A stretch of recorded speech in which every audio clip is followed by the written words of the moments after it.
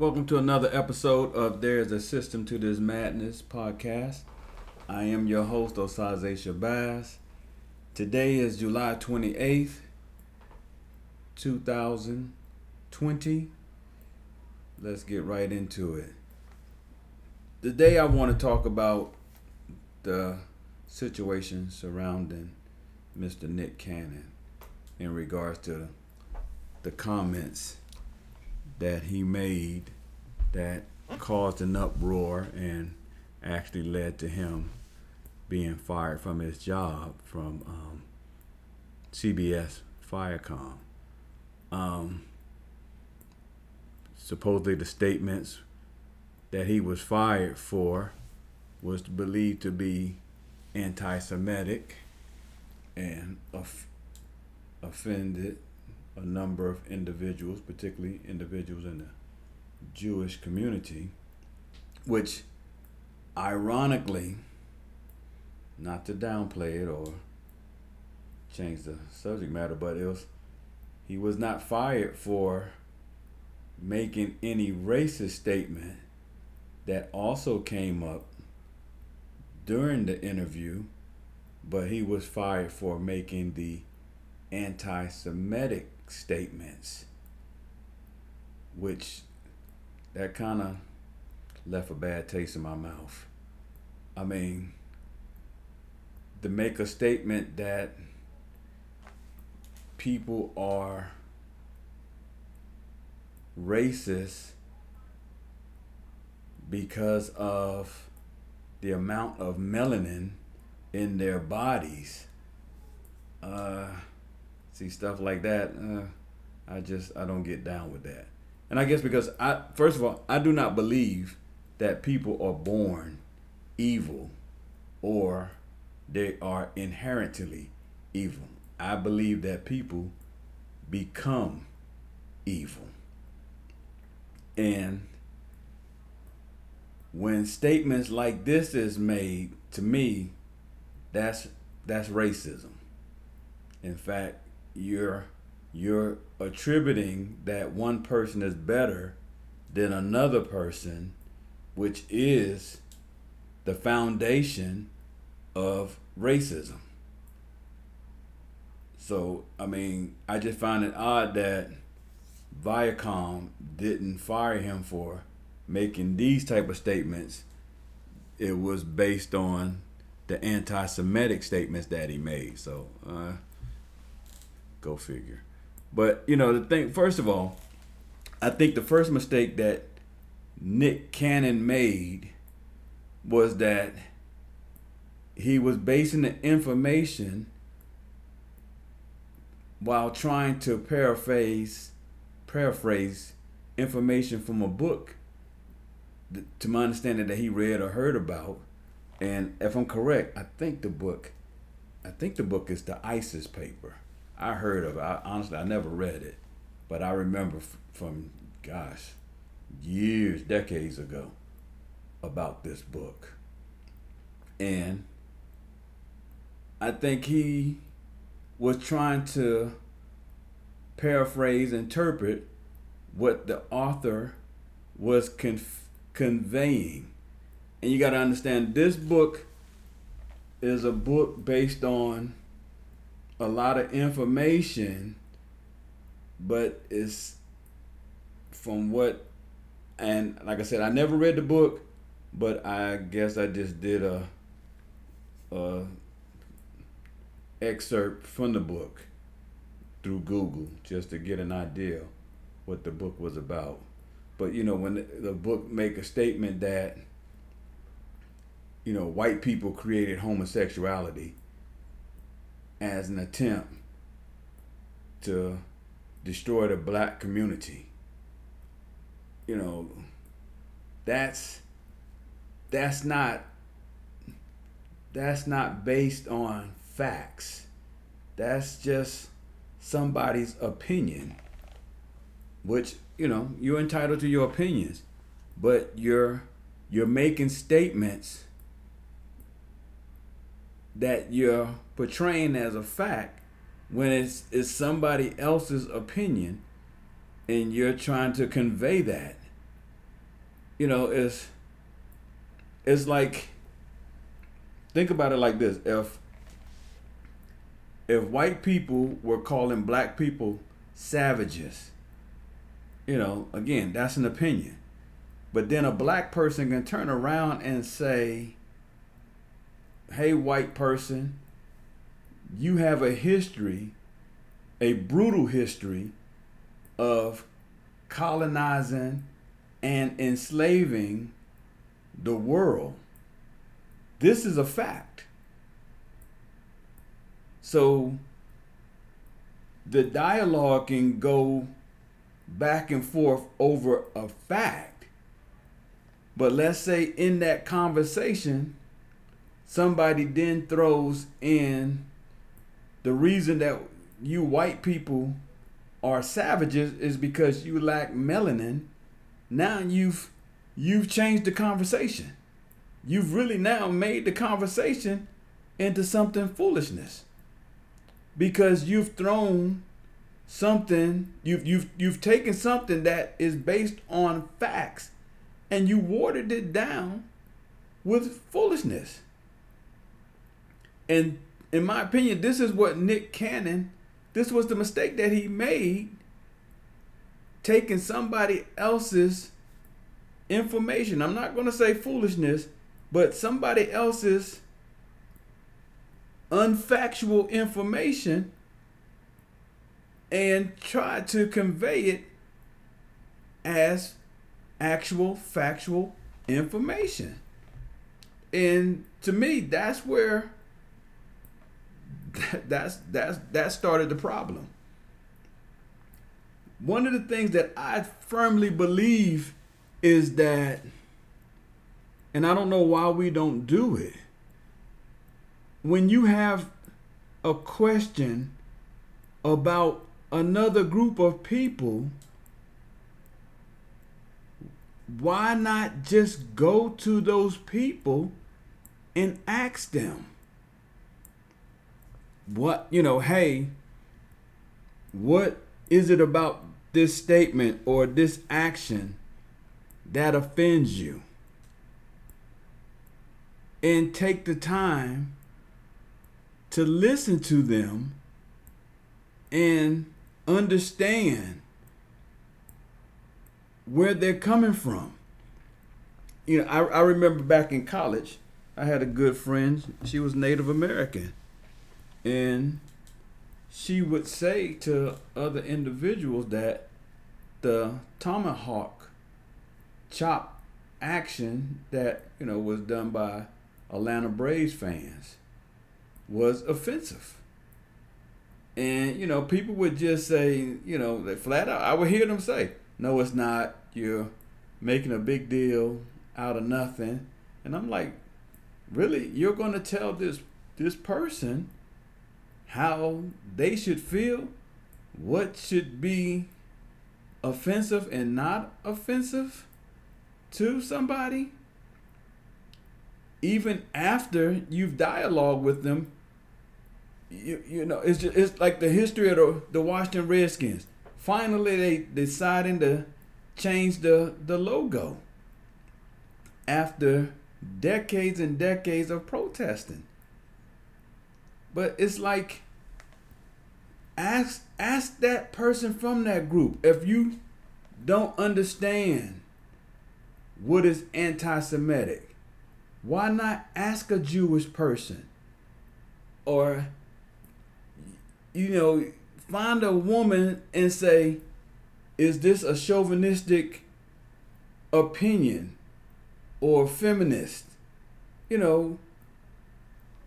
Something that even white people, there's some things that might offend other black people that I just don't know.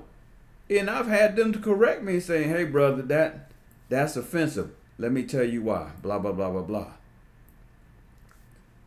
I don't understand why we as human beings do not go to other people to ask them, hey, this is offensive. In my opinion, a lot of times we know it can be offensive. We simply take the pleasure in carrying out that type of joke anyway, so we don't want to be corrected because it might make us grow a conscience, and from there we actually have to stop. But on my part, I feel that I have a blessing in knowing people from all, I guess, ethnic groups, gender group. I know gay people. Of course, I know black people. I know white people. I know people from different parts of the world. I know Jewish people. And so, my thing is, when you have a question or you are perplexed by a statement, you can go to those individuals. And I have people that I know I can go to and I can say, hey friend, I'm not sure what is going on in terms of the feelings, but explain to me, what did Nick Cannon say that was offensive? Why was there such an uproar about his statement? And and I'll be truthful, I gained a lot because, first of all, you'll be amazed when you ask people stuff like that. They are honored that somebody would take the time to come to them and ask them to give their opinion on a subject matter like this. And what I just never realized, that the statement that Nick Cannon made was, again, it started off with a statement about the Rothschild family, which were a banking family, wealthy family. And for some reason, and also I think Nick Cannon had made a statement about the fake dollar, which, my Jewish friend, he didn't understand what that meant. But in regards to the Rothschild family, in regards to controlling the bank, he was saying this goes back hundreds of years, where people felt that the banking industry was controlled by Jewish people around the world, and that Jewish people were responsible for starting wars for financial benefit and any other problems throughout the world, particularly in Europe, that Jews were pretty much made into the scapegoat for all of these problems. And my friend continued indicating that the danger in this belief, the danger in this type of talk, this type of rhetoric, because he said you have to realize it's only been like 60 something years ago that we had the Holocaust. We had genocide against Jewish people. And he said the belief was that after World War I, that Jews destroyed the economy for Germany, and this prompted the rise of the Nazi regime, because the Jews were believed to have stabbed Germany in the back and kept it from recovering from World War I. So it's believed that rhetoric like this has formed in the mindset of Jews, and when they hear stuff like this, he said they shut it down, because in their opinion, it triggers what could become another Holocaust. And they are raised to always have the mindset, never forget. It's funny, as a veteran, there are POW flags that said never forgotten. However, see, that's something that you put on a flag. That's something that really has just become, almost when somebody have a little sticker that says baby on board. People, yeah, you see it, but you really not really focus on it. However, based on what my friend was saying, this is their mantra. This is who they are. At all costs, if they see a smoldering fire, a flicker, they stomp it out. They don't even let the wind touch it to get it brewing up. It is wiped out completely.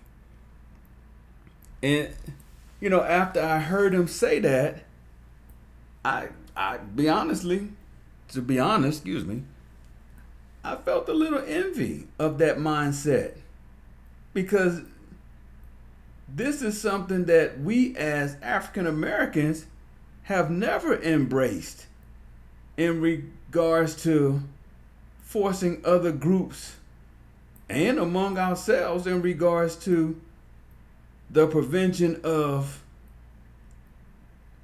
the things that we have been going through since slavery, since Jim Crow, since segregation. We, if anything, we have joined into a lot of the things and people that have also having gained some information from my Jewish friend. I realized that this was something that they said that caught my attention, was how what people have done is they use one aspect of an individual, whether good or bad, to paint a blanket over an entire group of people. Such as saying the Rothschilds controlled the banking system, so it meant that all Jews do this. And he said that this is what people who want to claim that they are Semitic and feel that this is a way to get others to come against Jewish people. And it's, it's like today when somebody that's a racist criticize Black Lives Matter by saying things like all lives matter, police lives matter, or they like to say Black Lives Matter, but what about black on black crime? Or cities that are controlled by Democrats, Chicago or Los Angeles, places like that. This is that tactic. It's the same tactic that has been used on Jewish people that is really being used on every ethnic group. And like Jews, like my friend was stating that with their group of people, when somebody touches this, when they even try to reach for it, he said, we shut it down. We shut it down immediately, because we know what can happen. We've experienced, there's still Holocaust survivors that are still alive today. Like I said, this goes back 60 years. In conclusion, first of all, was grateful that my friend took the time to explain all of this. But one of the things I did like about Nick Cannon, when he realized his statement had an effect on people, Jewish people, he didn't hunker down and say, I'm gonna stand by my words. He took the time to listen to people. He sought out counseling. He sought out spiritual and religious leaders in the Jewish communities, and he dialogued with them. And he offered an apology. And I don't think he even really was apologizing so that he can get his job back. Because, truth be told, Fox didn't fire him from his other show that he has. So, it wasn't an issue of he was like gonna go bankrupt or anything like that. But, one of the things I did notice that after Nick Cannon made the apology and, offered remorse, I couldn't help but noticing the backlash that he got from his comments. So, again, it's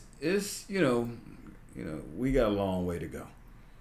And that's with every ethnic group.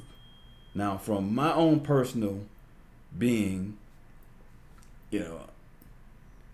it taught me a lot. It taught me to actually seek dialogue. It gave me a peace of mind, a frame of thought that I never really took the time to do an inventory of the different groups of people that I know. So, to have the ability to actually just say to a person, I want to know up front, how does this affect Jewish people? And it just, when I just said, like the old Dave Chappelle show, ask a black guy, I was able to ask a Jewish guy. And they gave me what I believe was informative information. And I'm truly grateful.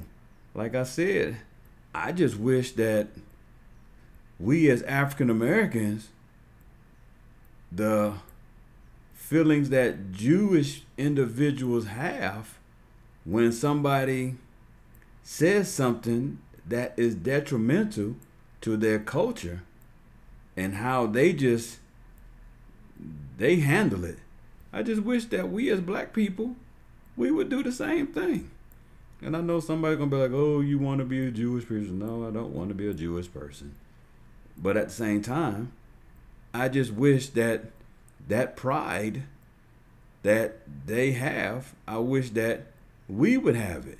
Yes, there's some very proud black people, but there's a lot of things that, we turn a blind eye to. And it's not just black people, I wish there were other groups of people that when somebody says something about their group, they just jump on it and they handle it. People fail to realize the bottom line is Jewish people only make up 2% of the whole population in the United States. So with that being said, this was another episode of There's a System to This Madness. I am Osaze Shabazz. God bless. Take care. Again, I'm open to your thoughts, your opinions. Love to hear it. Again, until next time, take care.